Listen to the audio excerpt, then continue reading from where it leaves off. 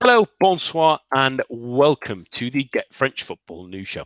I'm Nathan Staples, and joining me this evening are Rich Allen and Jeremy Smith. It was the final final week, apologies, of League action this weekend, and with that, a sad close, but at least we have a World Cup to look forward to on the horizon. But before we take a look back at an exciting final weekend and also a crazy managerial merry-go-round that is certainly starting to spin, and of course that Les Bleus squad ahead of Russia 2018. Here's the latest headlines. The final league weekend had every single game played at once, so we'll mix it a little bit, starting with Lyon, who qualified for Champions League football after a dramatic 3-2 victory against Nice. A Memphis Depay hat-trick ruled out Alisson Players' double to seal Le Gon's passage to automatic Champions League qualification thanks to Marseille's defeat in the Europa League final.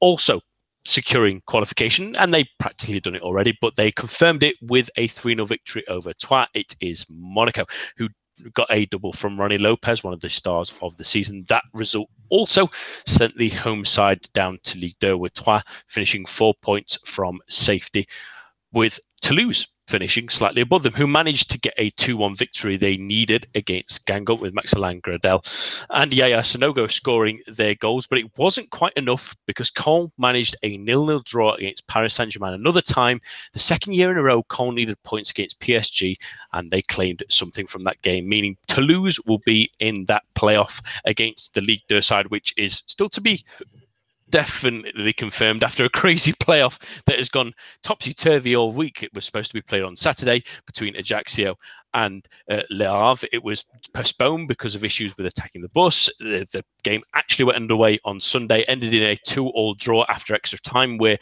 a penalty gave Le Havre a lead, a controversial one at that, just before about 5 minutes to go. It sparked great and shocking scenes, really, with Mateta getting sent off for his celebration, and another Le Havre player also getting a red card, as well as an Ajaccio one, giving them 9 men each. There was interruptions, there was pitch invasions, but Ajaccio eventually won in penalties after scoring in the very, very last minute with an absolute thunderbolt. But that decision is still with the authorities, because that may be reversed ahead of those games starting on Wednesday.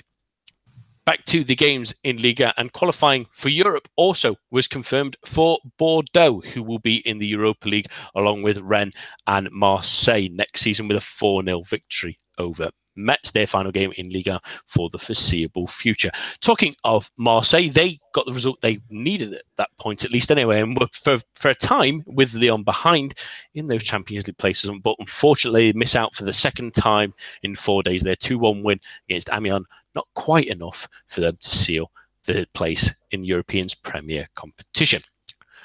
Elsewhere, Saint-Etienne recorded a fantastic 5-0 win, including a hat-trick for Hamouma in an excellent game that might be the final one for Jean-Louis Gasset, with potential new owners at Les Verts maybe looking towards a new coach themselves.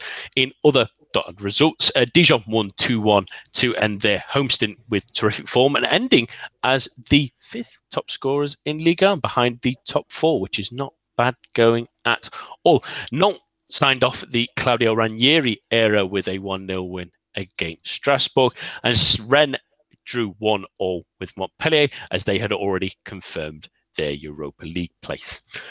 And that's all for now, but for all the latest in the world of French football, head on over to our website at www.getfootballnewsfrance.com and follow us on Twitter at GFFN. We start this week, where else, than Ligue 1 and its final match day that brought out many surprises. And we're going to start near the top of the table, and especially that game in Lyon, Rich, because it was a terrific encounter. If anyone managed to catch any of the action on Saturday evening, it was really the perfect game for them to pick, and an excellent one at that.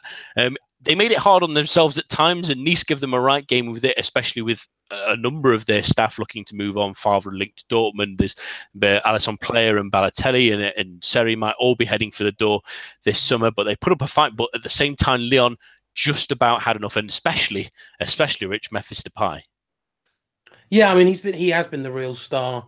I think I mentioned when we talked about this race quite a few weeks ago that I felt that it was coming down to sort of Depay versus Payet, with sort of Fekir and Thauvin just returning from injuries. And it's proved to be the case. I think that it has been Depay versus Payet, and Depay has won out because as scintillating as form as Payet has been, and rightfully he has been praised for that form. Depay has been every bit as successful over the last month or so. It really is his form that's dragged Lyon. I mean, at one point I thought that they'd perhaps blown it for the top 3 spot, but they've dragged themselves back, and that's primarily due to Depay and the sort of terrific goal scoring form that he's been in. It was a match. I mean, I thought with the early goal to Nice, I thought, is this going to be how Lyon are going to blow it? They're going to blow it at the last after fighting so hard to get back into it, after themselves obviously blowing it themselves with that pretty poor run towards the start of the year. But I just thought, with everything that Nice was riding on with Nice, with obviously Favre going, with Player going, with Balotelli seemingly going, with Seri seemingly going, and a couple of other players rumoured to be off as well, was this sort of the last hurrah for Nice and sort of securing their Europa League spot, and whilst also trumping Lyon's hopes for Champions League qualification. But it's to great credit to Lyon. Lyon fans won't like me saying this, but it's to great credit to Genesio that he's kept with this side. I think the Depay and Traore strike partnership in that 4-4-2 has worked really well. We've certainly seen, without shadow of a doubt, the best from Depay. I think we're starting to see a much more consistent Bertrand Traore as well. Fekir just behind them, and then the sort of fantastic young trio that we've sort of lauded. It's felt like all season now with Toussaint, Aouar, and Ndombele. It's a terrific midfield and forward line. So it's absolutely to Genesio's credit. He's got a lot of stick for quite some time now, and even after the whistle, he got a plenty of stick. Banners going up in the stadium of, I think there were even some anti-Olas banners as well, which I don't know what more could have been asked for from this Lyon side. I think third place is a great result compared to the what's above them. I think they just have to accept that a bit more investment is going to be needed in the squad to take it to that next level. But I think Genesio has done by and large, he's not faultless, don't get me wrong, but by and large he's done a very successful job. So it was a pretty tense game. I think when Player got that 89th minute second goal to make it 3-2, I think there were a lot of Lyon fans who thought, oh God, we've seen things like this before. You hark back to, I think it was a game against Bordeaux earlier in the season where there was 2 very, very late Bordeaux goals to salvage a point for them. So it was a very nervy finish, but they held on. I think third place is probably a fair reflection of where their performances have been this season. It guarantees them Champions League football next season. It guarantees them group stage Champions League football next season as well. And that will do wonders, I think, going into their summer for their recruitment, and whether or not a certain Nabil Fekir is going to depart or not. I think the words from Olas this evening seemed a bit more defiant on Fekir staying than going, with Champions League football secured. So it's a very, very important result for the club, both in terms of who they can bring in, but perhaps more importantly, who they can also then keep as well. So I think it's been, by and large, a good season for Lyon. And I think, as I say, I think third place is a pretty fair reflection of where they are right now. Absolutely, and they were really, really good. I thought the weekend to come back, and Depay was instrumental in that. And I want to give Genesio some credit, because I've given him some stick sometimes this season. But I thought, even though we obviously didn't start him, but I think Mariano Diaz can be a sort of very streaky kind of player, especially because he can be so selfish. But to bring him on and bring off Ndombele was a moment that really transformed the game for them. It's a risky one, given how good the latter of those two has been this season, and to disrupt that midfield as well, to take off someone that influential at times. It was a risky move, but it certainly paid off, and it showed that Genesio maybe has a little bit more mettle than some Lyon fans are willing to give him at the moment. But just the interesting story, as well as Depay on this one, is obviously the other star man for Lyon this season, and that's Nabil Fekir, who is being linked with a move away from the club, possibly to Liverpool, is the strongest rumours we've heard, and I'm sure a number of Liverpool fans will want to get a take on the mercurial Frenchman. So here's your opportunity to do that. He's maybe had a slower second half of the season, Jess, but if he was to go to Liverpool, he could, in theory, out of anyone I can think of in European football, be a potential ideal Philippe Coutinho replacement. Yeah, I think he's. There's no doubt he's got the ability, and sort of with his attacking intent, and for example, with as good as Depay's hat trick was, the first and third goals were. The third goal was made by a brilliant Traoré pass. The first one was made by a really clever little run by Fekir, sort of turning his defender, kind of going around the corner and then squaring it. So with his attacking ability, his speed, obviously the fact that he's left-footed, which I think provides just a little bit extra for defenders to think about. He could certainly fit into the Liverpool team. He's he's strong. He's got that sort of little bit of not nastiness at all, but he won't be easily pushed around or anything. So I think he could fit really well into the Premier League. I think he's as good as he is, and I think he's improving, and probably this year, over the course of a full season, despite again a couple of injuries disrupting things, it's probably been his most consistent season overall. I still think maybe he needs a little bit more consistency, kind of a bit like Lyon as a whole this season. He kind of has really great periods and then periods where he goes a little bit missing. But certainly all of the raw ingredients are there. He's, we've talked about how he's thrived with under the captaincy, having been given the captaincy. And yes, I think he's improving all the time. Whereas it used to be just sort of youthful exuberance. And I mean, whenever I think of him, I still always think about his hat trick against, I think it might have been, it was either Caen or Troyes, just before he got that first really bad ligament injury.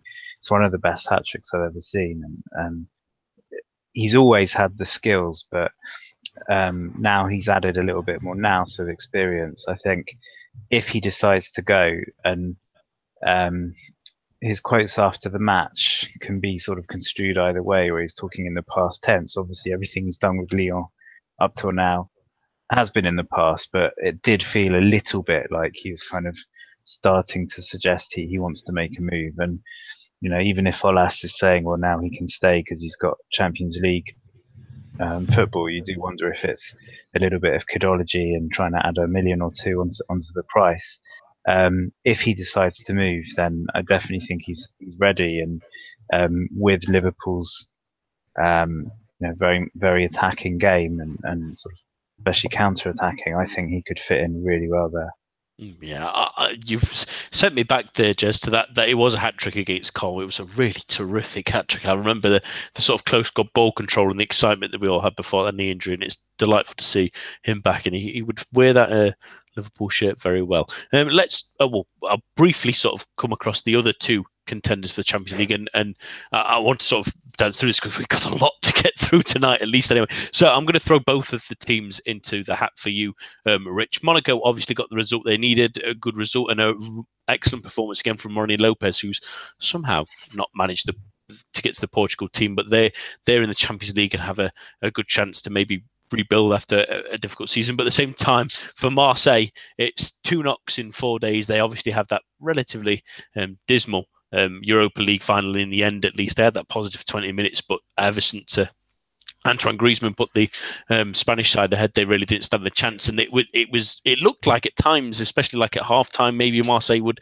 sneak it. Even when Alassane Pléa scored that goal late on for Nice, you thought maybe it still might end in a draw and Marseille would sneak through, but they just about miss out, and that is a little bit of a body blow. So let's go for both. Start with Monaco. A successful season in the end for them, and for Marseille, they would have taken this at the start of the season, but at the same time, it feels like a little bit of a disappointment in the end.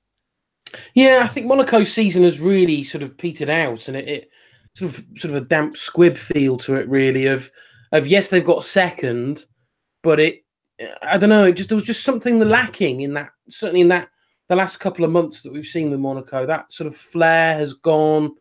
That sort of excitement of how they play has gone, and yeah, it sort of felt a really sort of laborious end to the season for them.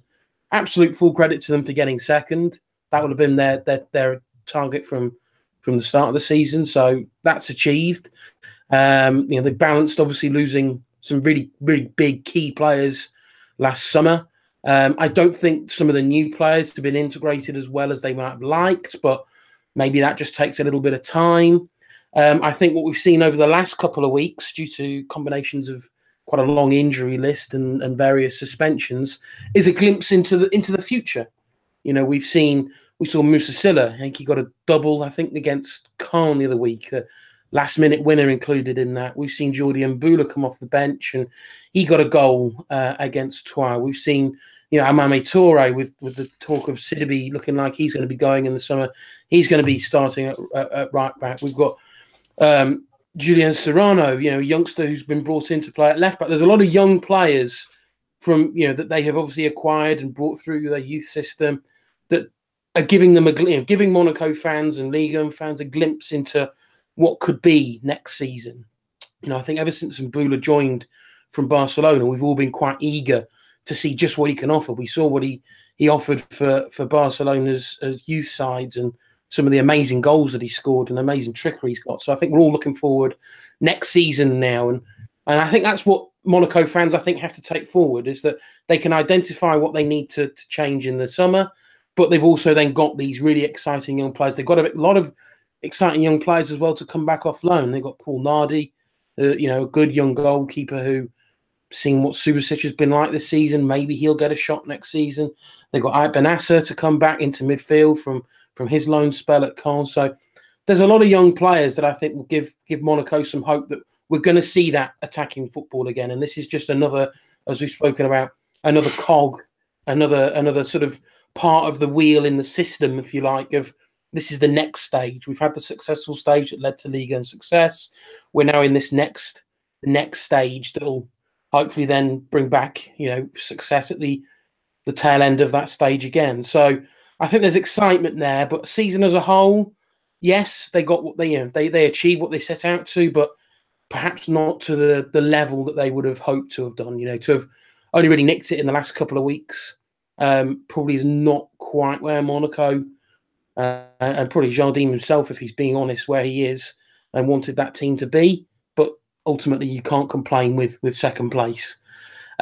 Marseille, yeah, you're quite right in what you said, is at the start of the season, if you'd have offered them fourth place and runners-up in the Europa League, they'd have absolutely snapped your hand off. I think where they were come January, comfortably in the top four, and certainly, Lyon and Monaco were far closer, Monaco especially, that second place was in their grasp. If they'd have gone out, and I've mentioned this numerous times, that they'd gone out in January and recruited in those key positions that they really need, which is enforcing and improving that defence, bringing in perhaps an extra body in midfield and bringing in a top quality striker, I've no doubt that they would have certainly got top three. Maybe they'd have even pushed Monaco more for second place. So Marseille fans have to feel happy with what they've ended up with, but I think they're right to feel as though it could have been that little bit more. I think losing to Atletico Madrid in the final of the Europa League there's no shame in that. An absolutely great team, coached by a great manager. Antoine Griezmann, he's in terrific form the last couple of years. One of the world's best forwards. There's no shame in losing that final. I think domestically, though, they perhaps, if they'd have brought in and recruited more wisely in January, I think Marseille would have got top three. And maybe second place is perhaps pushing it, but I certainly think they'd have given Monaco a closer run for their money than they've ended up. Yeah, absolutely. It's one of those things where if you look back for Marseille, they maybe take a step back from themselves and see how far they've come. But at the same time, when you're so close to that brass ring, it can be ever the more painful. I want to talk about another team that's managed to get European football now, Jez, and it is sort of shock, really, more than anything, because Bordeaux will be competing in the Europa League next season. They've sort of somersaulted from mid-table and even danger at the start of the season. I mean, under Gourvenec, it looked like they were possibly going to be contending at the bottom of the table more than anything. But they had that little resurgence under Poyet when he was first announced as their manager. They sort of slipped from there. But really, in the last 7 games, they've won 6 of them, which is really tremendous stuff. Yes, some people point that their wins against Lille, Dijon, who were Bordeaux's ground, which is not ideal. Toulouse, Metz are in there, but wins against the Saint-Etienne side that was in form, against the Montpellier side that obviously are really stubborn, and they put 3 past them. They only lost 1-0 to Bordeaux. It's a terrific end to the season, and credit to Gus Poyet. He's got this side into Europe where they were last season, where they didn't really pay much attention to it, but it's a tremendous feat from where they were. Yeah, I think I'll start off with not criticism, but I do sadly think that this wasn't generally a vintage year for Ligue 1, and from one week to the next, any of the sort of middle of the table could have a stormer or a really bad match, and we've seen that a lot with Nice. We've seen that with Saint-Etienne. Their sort of form was split very much across 2 halves of the season.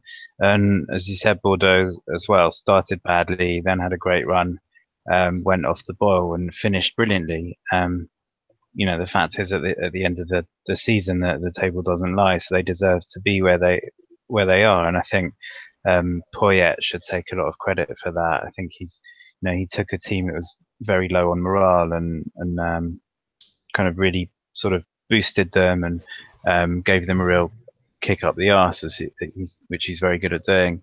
And really, when it looked like again it was sort of faltering, managed to I think really shake up his team in the background, and that probably helped change things enough to clinch qualification. I have to admit, I mean, this is partly because of my sort of bias because of how he was at Brighton, which is my team in England. I'm still not convinced that it will work long term with him, but what he's done this season has been fantastic, and I think he has been helped a lot by the fact that Malcolm has done a bit of a Mark Viduka and remembered that there's a transfer window coming up, and suddenly started playing the last 6 weeks or so like he did the first 6 weeks of the season. So I would be very surprised if Malcolm is still there, and rightly or wrongly, he is still the player that they're certainly not a one-man team, but he is the one that really makes them tick going forward. And if he leaves, then in order to sort of maintain what they've done this year and to do something good in Europe, I think they really have to buy wisely to sort of remain competitive, because at the start of the season it felt like he was carrying the team, and while that hasn't been the case the rest of the season, and not even the last few weeks, when he really went into a mid-season sulk, that was when the team sort of fell away again. So they need to make sure that next year they have the personnel to sort of continue fighting on 2 fronts, and hopefully to improve on what they've done this year. Yeah, absolutely. Like you say, the mid-table has been a bit strange this season, but there was a real surge for a number of teams at the end. I'm thinking Nice and Saint-Etienne as well. Really made a sort of good fist of European football, and credit to Bordeaux for getting there. But they are, if Malcolm is to go, using that money wisely and investing it in 3, 4, 5 players that maybe build the squad a little bit better will really go a long way.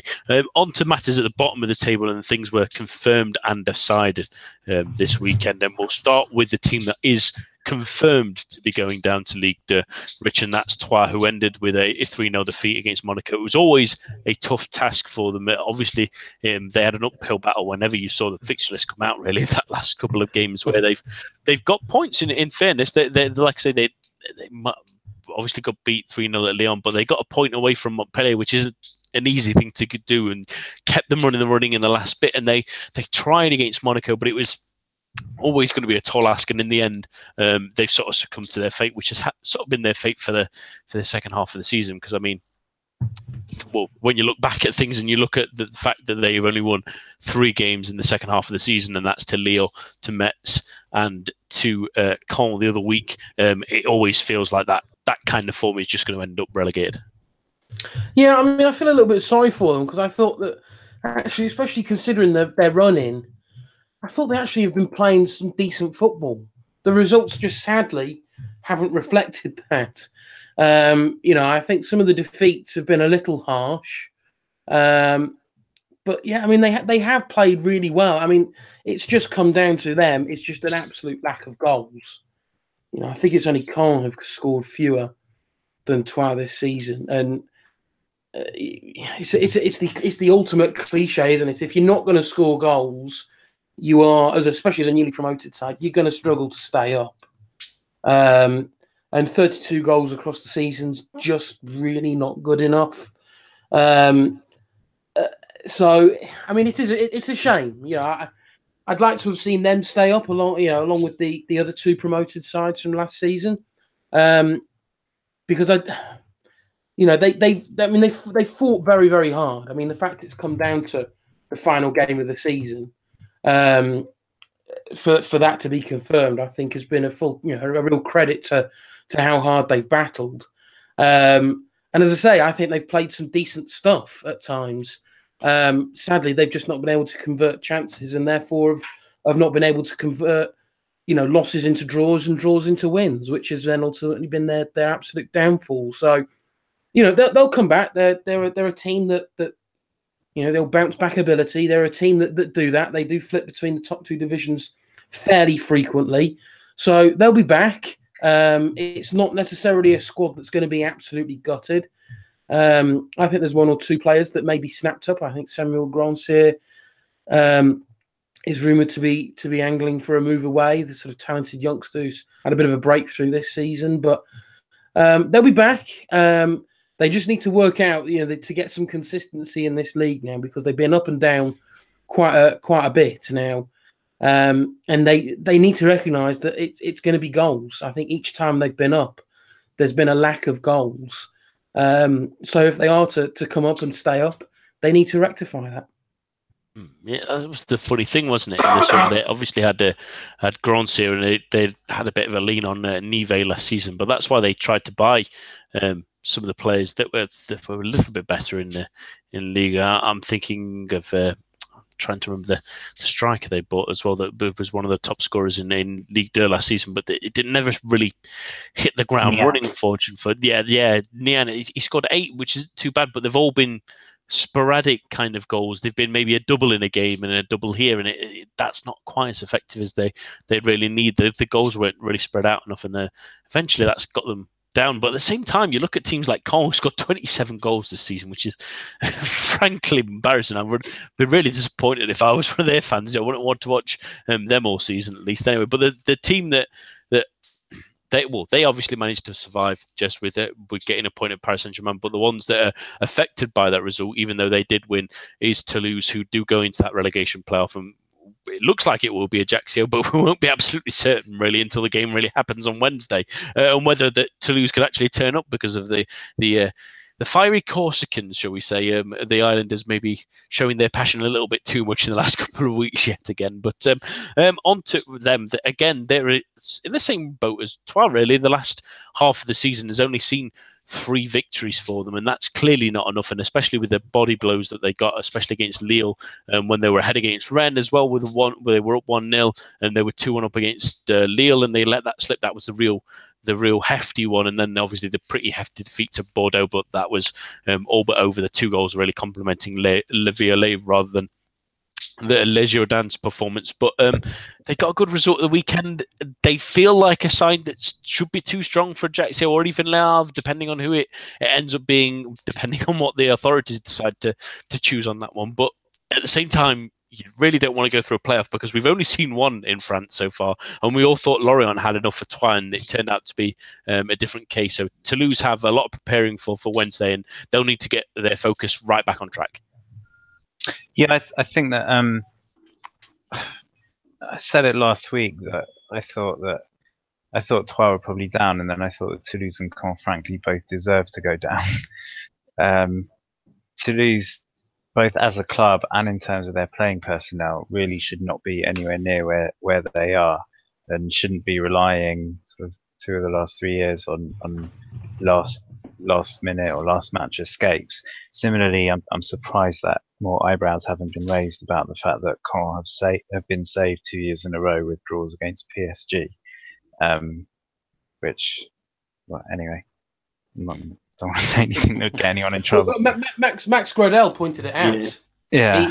He came out and said that he was very disappointed. That I think it was his words. Look at that front three. Who are they? Kind of thing. And yeah, I mean, in PSG's defence, I don't think they've won for 5 matches now, so it's not a defence. I think it's disgraceful. The thing I would mention, though, is that on these kind of things, if you're relying on results on another game, that's your own fault, and that's your own bed that you have to lie in on these kind of things. I'm always sick and tired of I can remember, I think it was a season where Hull City wanted to stay up, and Man United had already won the league, and they played about 8 or 9 kids, and it didn't really matter. I think United won anyway, but at the same time, it's relying on yourself. If you've not got the points ready already, that's your own fault, really, going into the same. Continue, Jess.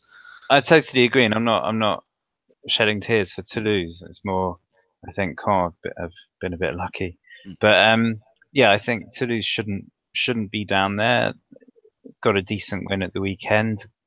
You know, home to Guingamp was always not the worst match that you want if you need 3 points to secure, well, not safety, but you know, a chance of staying up. If, to be completely honest, if it had been against Le Havre, or if it still proves to be against Le Havre, I would be cheering on Le Havre. You know, for such a long time now, they've been such a brilliant sort of incubator of excellent young French players, and I always feel a bit sorry that, you know, whereas the whole league and a lot of Ligue 1 sort of selling clubs, Le Havre sort of have to sell their players so early that they don't even get the chance to show what they can do in Ligue 1, or they haven't for a while anyway. So I think it would be a really nice addition to Ligue 1. If it does turn out to be Ajaccio, then I think probably practically the whole country will be supporting Toulouse, whatever they think of them. I don't think there's many people who think that Ajaccio have acted well. I think the LFP are meeting tomorrow. I think, yeah, they are. Yeah, to confirm what's happened. I think it was off the back of there's quite a lengthy Twitter thread from the Le Havre Twitter account of the various misdemeanors that went on from obviously what happened on the Friday when the game was supposed to take place, with the coach being attacked, and I think it was a smoke bomb thrown at the coach that exploded under the coach and broke a hose or something under the coach, which meant the coach couldn't move, and then the players didn't want to get off it because it wasn't safe. And I think they've even released film taken from in the coach, and it's pretty scary to see. Yeah, I wouldn't be getting off that coach. And I think they also took the coach back to Normandy and then went all the way back down again, which obviously is not ideal preparation at all. Then during the match, I think 2 pitch invasions. Ajaccio's coach was sent off, but came back on to give a pep talk or whatever just before the penalty shootout. There was a hell of a lot going on. Mateta there's also been accusations of some racist chanting, and I think, did I also see that the Le Havre vice president was attacked? Not in anything too severe, but there was a scuffle anyway involving the Le Havre vice president as well. So if you read the tweets that Le Havre put out, there's about 8 or 9, and it's all just these misdemeanors that mean I can't quite see how Ajaccio can be given this tie, considering the sort of arguments that have gone against them, and some of them are so obvious and so clear. You know, it's been on film and we all see it. I don't quite know how it it sets a dangerous precedent to do nothing. I think that if it had just been the fans, then there might be an argument for saying, well, why should the players or the staff or whatever be punished because of the fans? But the fact is that everyone in the club seems kind of guilty in one way or another. I think it's hard to ignore. But I say it sets a bad precedent. I saw some Ajaccio fans saying, citing previous examples and giving, for example, Lille earlier this season and saying, well, nothing much happened to them. They have a point. I don't understand how Lille are still allowed to have fans in the ground. I think it's ridiculous. And, when people talk about Lille might be in trouble with the DNCG, I think they're a big enough club that they also seem to benefit from a few strange cases of leniency, and this seems to be another one. And I can understand why Ajaccio are pointing to it, but I think they will be in trouble. I think it's very difficult not to. Well, you look at what it finally took for the LFP to take action against Bastia. They were exactly. Yeah. They were let off the hook countless times with just a little, not a stadium closure, partial stadium closures, a little fine here, a little fine there. It took for Bastia fans to enter the field of play and attack Lyon players for the LFP to finally. I mean, even then, I think Bastia got off incredibly lightly considering what happened. I think Bastia. It was just. I think they just got the game. Did they get? They weren't allowed to play at home for the rest of the season, I don't think, and the game was awarded, I think, 3-0 to Lyon. But that was pretty much it, as far as I recall. So a lot of Corsican team. I mentioned it at the time. I don't mind seeing, a bit of fire and a bit of a sort of quite a wary atmosphere. I don't mind that, but you obviously can't cross the line as Ajaccio did the other day. I think that's the thing. I think the authorities are sort of torn because having teams from Corsica is kind of a nice addition to the league and with all the character that comes with it. And obviously politically, it's never the sort of calmest situation. They probably don't want to be open to any accusations of some kind of political bias or whatever, getting rid of them. But at the same time, there has to be some kind of controls. And I think Bastia, there was such a long list of incidents, but possibly each one wasn't bad enough on its own to look at serious bans until that last one in the Lyon match. This one, just all of them together, just it's beyond the pale. And I've seen I don't know if I think it's a PSG supporters group. I don't think it's the club itself calling for all Corsican clubs to be banned. I think that's ridiculous. I think Philippe Auclair has called for really serious punishments as well. I'm not sure they need to be as draconian as he's saying, which is kind of demotion by a couple of leagues, but definitely something has to be done. And at the very least, I can't believe the match went ahead anyway, but at the very least, I think this match has to be given to Le Havre. Yeah, and that's possibly where they might be leading, but we'll keep our eyes on it. And to be fair, they need to make a decision quick. I feel sorry for Toulouse. It's not ideal for their preparation. I doubt they'll be particularly pleased if they're. Well, I think Ajaccio then had the temerity to make a request to delay the game, because obviously the game was put back to Sunday and then went to penalties, and they said, "Oh well, we're a little bit tired. Can we move the game back on Wednesday?" Which I thought was perhaps just taking the myth a little bit too far. Yeah, there's some time where the horse has bolted, hasn't it? And they're crying foul straight after that. It's very, very strange. On to. I mean, it's not ideal for Toulouse, but I think it's better for Toulouse than probably either of the teams that they'll face. Whichever team they face, I don't feel sorry for Ajaccio if it turns out to be them, but I'd rather be in Toulouse's position than either of them. Yeah, it's a very good point, Just. On to things off the field, really, in Ligue 1, because matters on the field have concluded, but that has made some movements around Ligue 1, and a couple of interesting ones, really. We'll talk about the ones in the league at the moment, such as we sort of briefly talked about Tuchel last week, so I'll leave them out of this one. But potential replacements for Ranieri and Garand, who's left Caen, and Lucien Favre, who looks like he's going to go to Dortmund, and he's confirmed to have left Nice. But the interesting one that's developed this evening, really, from partially a Ligue 1 perspective, is the one at Arsenal. actually, which looks like Unai Emery will be the new coach for that club come this summer. I hope in the next couple of days that Spaniard could be confirmed as well. But it's an interesting move, Rich. They look like they were very close to going for Mikel Arteta, but they've stuck with the former Paris Saint-Germain man now. Managed to win 5 trophies in his time with the Parisians. Obviously, the 2 domestic cups last season and a domestic treble this season. Some people will point to the failures in the Champions League and also some of the unrest in the dressing room. But what kind of man are Arsenal getting? I think Arsenal fans have to look at what happened with PSG as a bit of an anomaly. I think for them to get an understanding of what he's really like, they probably have to go back to his time with Sevilla. I think you can't really compare him managing PSG with him managing Arsenal. It's a completely different setup. It's a completely different set of players, a whole different level of ego involved in at Arsenal. And ultimately, whether Arsenal fans like it or not, PSG are pitching themselves at a much higher level. They brought in Emery to try and bring them Champions League success.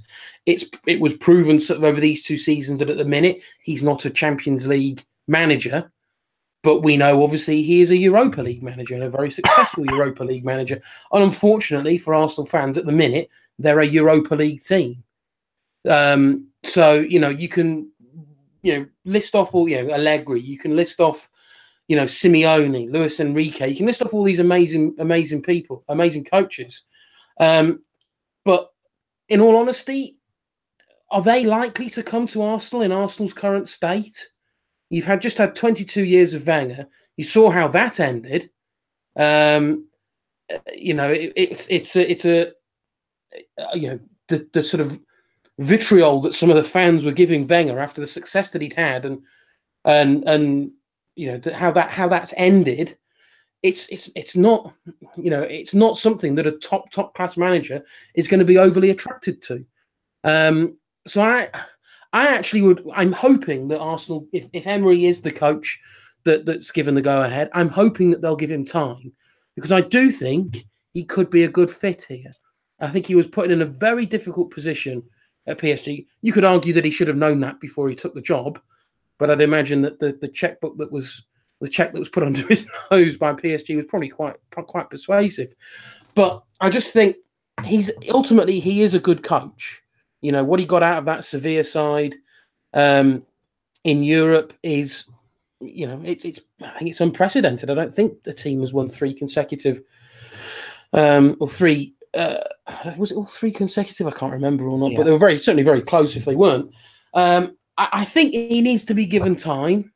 If Arsenal are not a team that are going to be going out and spending hundreds and hundreds of millions, which PSG evidently can do. So again, that's going to be something that's going to put off some of the top tier managers. They're not going to be able to necessarily bring in the players that they want to bring in. So I think, yes, I've seen a lot of Arsenal fans saying, what an underwhelming appointment. I get that, but I think there has to be an element of realism, I think, here with Arsenal and where they're currently at. They're not a top 4 team. It's going to take a good manager, but it's going to take a lot of investment, bringing in some really good players, because that is not a top 4 squad at the minute. So I think, as they did with Wenger, as all good successful teams seem to do, they have to give the manager time. So yes, he's perhaps an underwhelming name compared to some of the big names that they were linked to, but I actually think he could turn out to be a pretty good fit at Arsenal. So fingers crossed they give him time. But I do feel for him, because I tweeted earlier, it feels a little bit for him. It's out of the frying pan and into the fire, because he's left PSG and all the issues that were there to a club where there's a very vocal, very visible fan base that are not afraid to speak their mind, whether it's the right thing or not. And I just feel that he's not going to be given that time. But if he is, I think he could turn out to be a pretty successful appointment. It's definitely an interesting appointment. I mean, some people will point and laugh and say he's at least a Europa League specialist, which will help Arsenal maybe go a couple of stages further than they did last season. But at least at the same time, that's a good opportunity to get back into the Champions League. It showed it for Manchester United a few seasons ago that it was worth the shot, and it gets you back in there and getting someone that can get that out of them. But I suppose the worries portraying really from the fact that. Just Paris Saint-Germain, really, he wasn't given control of the signings. And some people will also point to the fact that to win the domestic league competition, they had to have their opponents sell, 150 million pounds worth of talent, and they had to increase that by about 300 million talent going the other way. But at the same time, he pulled out some decent performances. Some of the tactical things might be questioned and bits like that. But at the same time, he's learned a bit of English. Maybe he's coming across better. There was an issue with his French while he was at Paris Saint-Germain, and sometimes that maybe if cost him. He's very much into his film study, so it's an interesting appointment, and one that, if given some time to relax in it and get to know the players and improve his English, might prove out to be a fruitful one. I think it's a potentially excellent appointment. There's quite a lot of sort of delusion going on certainly on Twitter from Arsenal fans, and as Rich said, people saying things like, why aren't we going for Jardim, why aren't we going for Nagelsmann, why don't you add, why aren't we going for Guardiola while you're at it? The fact is that the top coaches may not necessarily want to go to Arsenal at the moment. It's not the most attractive role in football. It wouldn't be anyway, but when you look at the two very obvious cases of a manager taking over after a really long-serving, successful manager, both at United. I mean, there's probably other examples, but I'm just thinking of Ferguson and Busby.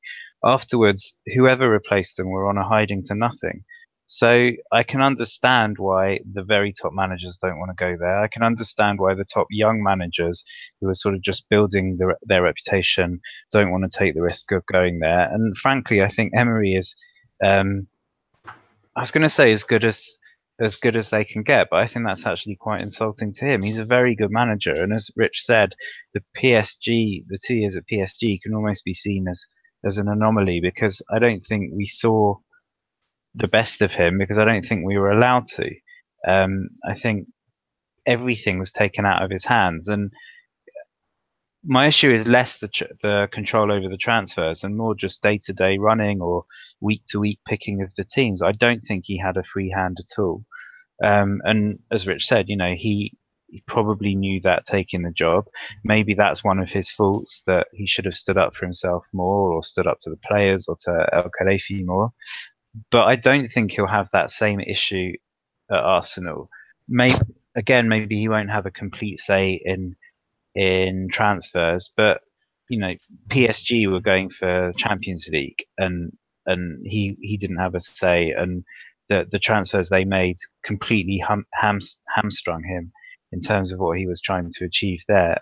At Arsenal, the ambitions have to be a bit lower than that, and frankly, if he can maintain the position they're in and just improve it slightly, and it doesn't take a huge improvement to get into Champions League qualification again, then I think he has to be deemed a success, and I think he's very capable of that. One of the big criticisms of Wenger was that he wasn't tactically astute. One of the main things that everyone says is Emery's strong point, even if, again, he wasn't allowed to show it so much at PSG, is that he is a good tactician. I really think it could be a very good move. And I put it in a tweet earlier. At PSG, they had owners who knew nothing about football but kept butting in. At Arsenal, they've got owners who know nothing about football and couldn't care less, which I can understand why Arsenal hate that, because as long as the money's rolling in, they're not dealing with the proper issues. But on the other side, that could work to Emery's advantage, because he won't have people above him telling him what to do. And if he can form a good relationship with, I can never pronounce his name, but Sven Mislintat, yeah. I really think that he could. He's fallen slightly below the reputation that he had a couple of years ago and has a lot to prove. Arsenal have fallen slightly down from where they were a couple of years ago and have got a lot to prove. I really think it could be a partnership that works, or a sort of marriage that works very well together. Yeah, it's going to be certainly an interesting one, really seeing how that develops with both Emery trying to bounce back from the disappointment in the end, I suppose, at Paris Saint-Germain, but expectations are so exceedingly high, and maybe trying to restore them at a club like Arsenal that does have such a grand tradition. We'll talk about the sort of managerial merry-go-round next week. We've got a longer show next week, sort of a review of the entire season, so do join us for that. I'll tip that at the end of the show, but we'll move on because we do have more pressing news, at least anyway, for this week, and that is the Les Bleus squad that's going to the World Cup in this summer in Russia. It has been announced by Didier Deschamps, and there's some interesting choices in there. It was always going to be a few players that would miss out and be a bit disappointed. Payet is one of those. He obviously might be more through injury. You look at, there's a lot of players in the forward line, unsurprisingly, but the one I wanted to talk about first of all, really, Rich, and the surprise one for most is the omission of Adrien Rabiot and the inclusion of Steven Nzonzi. Now, Didier Deschamps says that Nzonzi is much better cover for N'Golo Kante. Obviously, is a more defensive-minded player, but Rabiot has been a sort of present, at least in the squad-wise, for Les Bleus for a while. But at the same time, he did admit that sometimes he performs completely differently from the France squad, and that's eventually sort of knocked him out. Do you think that was the right decision going forward, especially with the midfield that they do have going? They have Tolisso, Conte, Pogba and Matuidi. And was Nzonzi the right pick over Rabiot? Well, first of all, I think the omission of Rabiot is the correct call. I think his attitude, I think certainly since the turn of the year, has stunk, really. He's clearly not playing at his best, whether that's through his choice or not. I don't know, but certainly the noises that seem to be coming out from himself, which is perhaps the most startling thing, is it seems to be he's almost choosing not to play at his best. You know, he's being put in this number 6 role, which he has been very vocal that he doesn't like, and that's not how it works, especially when you're a young, still pretty unproven player. I'm afraid it doesn't work like that. You play where your coach tells you. And, you know, certainly at international level, you bow down to the fact that Didier Deschamps knows what he's talking about. So I just think it's his attitude and how that then has crept into his performances that's cost him. Now, what I hope is that, you know, Tuchel coming into PSG at club level and missing out on a World Cup spot, I hope that is the necessary kick that he needs to realise, actually, you know what, I can't behave like this on and off the pitch. I need to book my ideas up because on my day, I'm a very good player. And he is. You know, we've seen it in numerous games, especially some Champions League games. He is a top quality player, but there's just something at an attitude level which doesn't quite sit with the sort of the harmonious squad that Deschamps has sort of proclaimed that is his key thing. Hence, you know, several other higher profile omissions. So that has certainly played a more than significant part in the reason that he's not been picked.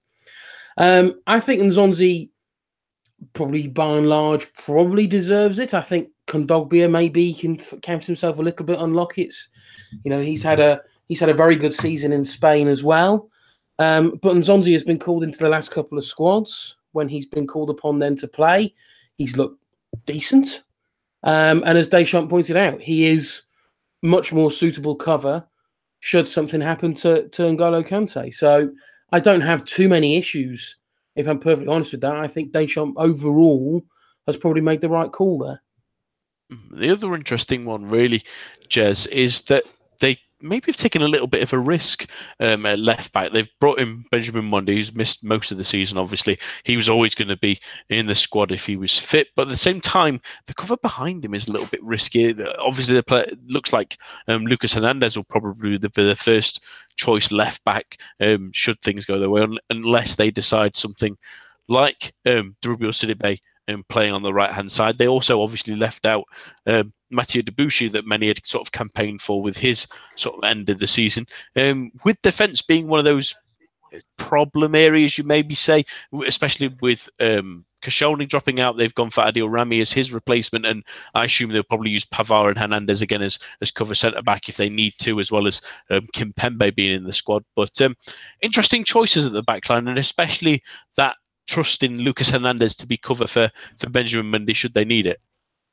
Yeah, I mean, Rami I won't dwell on, but I still think it's an atrocious decision. I simply don't think he's a very good defender, and it made me laugh in the Europa League final after he was one of the players caught out for Atletico's second goal, and he was sort of walking around punching his chest and pumping everyone up. Instead of do that, why don't you concentrate on doing your job properly? But anyway, I'm not keen on that appointment. In terms of the fullbacks, I just think that there isn't any particularly ideal situation or ideal pick because the options aren't great. Whoever was picked, frankly, in the two positions, the two sort of first team and backup in both positions, both sides of the pitch. There's strong arguments to be made against every pick, and not particularly strong arguments to be made in favour of anyone else. So I think you have to take the risk of Mendy because I think at the moment he's at his best anyway, or at his full fitness. He's by so far the best left back that France have got, that I think it has to be done as a calculated risk. And Hernandez, at least recently, he has been playing a lot. He has been playing at a high level. He's got that bit of versatility that if need be, he could play in the centre, whereas Digne has not been playing a lot and is only a left back. Should Deschamps have qualms about playing Hernandez and something happens to Mendy, Sidibe is I was going to say equally good at left back as at right back. I don't mean that as a compliment, but he can play at left back. Umtiti, remember at the start of his career, Lyon played well at left back. It's been a while since he's done it, but he is capable. And then at right back, a similar kind of thing. I think it would have been nice to see Debuchy there, but to be fair to Pavard, when he's been given the chance, he's had an excellent season for Stuttgart, and when he's had the chance for France, he's taken it, which, as Rich said earlier on, in terms of Rabiot, he hasn't. I know it's a completely different position, but Deschamps judges it not just on club performances, but also attitude and performances when they play for France. And on the basis of that, Pavard absolutely deserves to go, I think. And again, you've got that extra facet that he can also play at centre back. So should something happen to Varane, and for whatever reason Deschamps sees sense and doesn't want to risk Rami, then Pavard could play there instead. So it's not ideal, but hopefully there's enough talent and versatility there that we can sort of muddle through. Yeah, it does feel a little bit awkward for me, at least, that maybe someone like Amavi wasn't at least considered as someone potentially to play at left back, but they get to leave out so much talent. I mean, Payet obviously may be injured, but Lacazette, Martial, Rabiot, even though he's not been in form, he's still a great player to leave out and have the option to do that. Kingsley Coman, you have to envy it, especially with us. All right, but at least us English contingent to be slightly less jealous when our team sheet comes out. It's not quite as star-laden as the French has even left out, unfortunately. Even the Spanish, looking at this earlier, it's envy of the world, really. That's all that we have time for this week. My thanks to Rich, Jez, and all of you listening at home. Do remember there's no more preview shows this season, but we will have one final main show next week. That'll be starting at 8 p.m. live, and it should be a slightly longer show as we look back at every single Ligue 1 team and maybe a couple of Ligue 2 teams that will be joining us next season. But until then, it'll be the same time or same place at least next week. A bientôt and goodbye.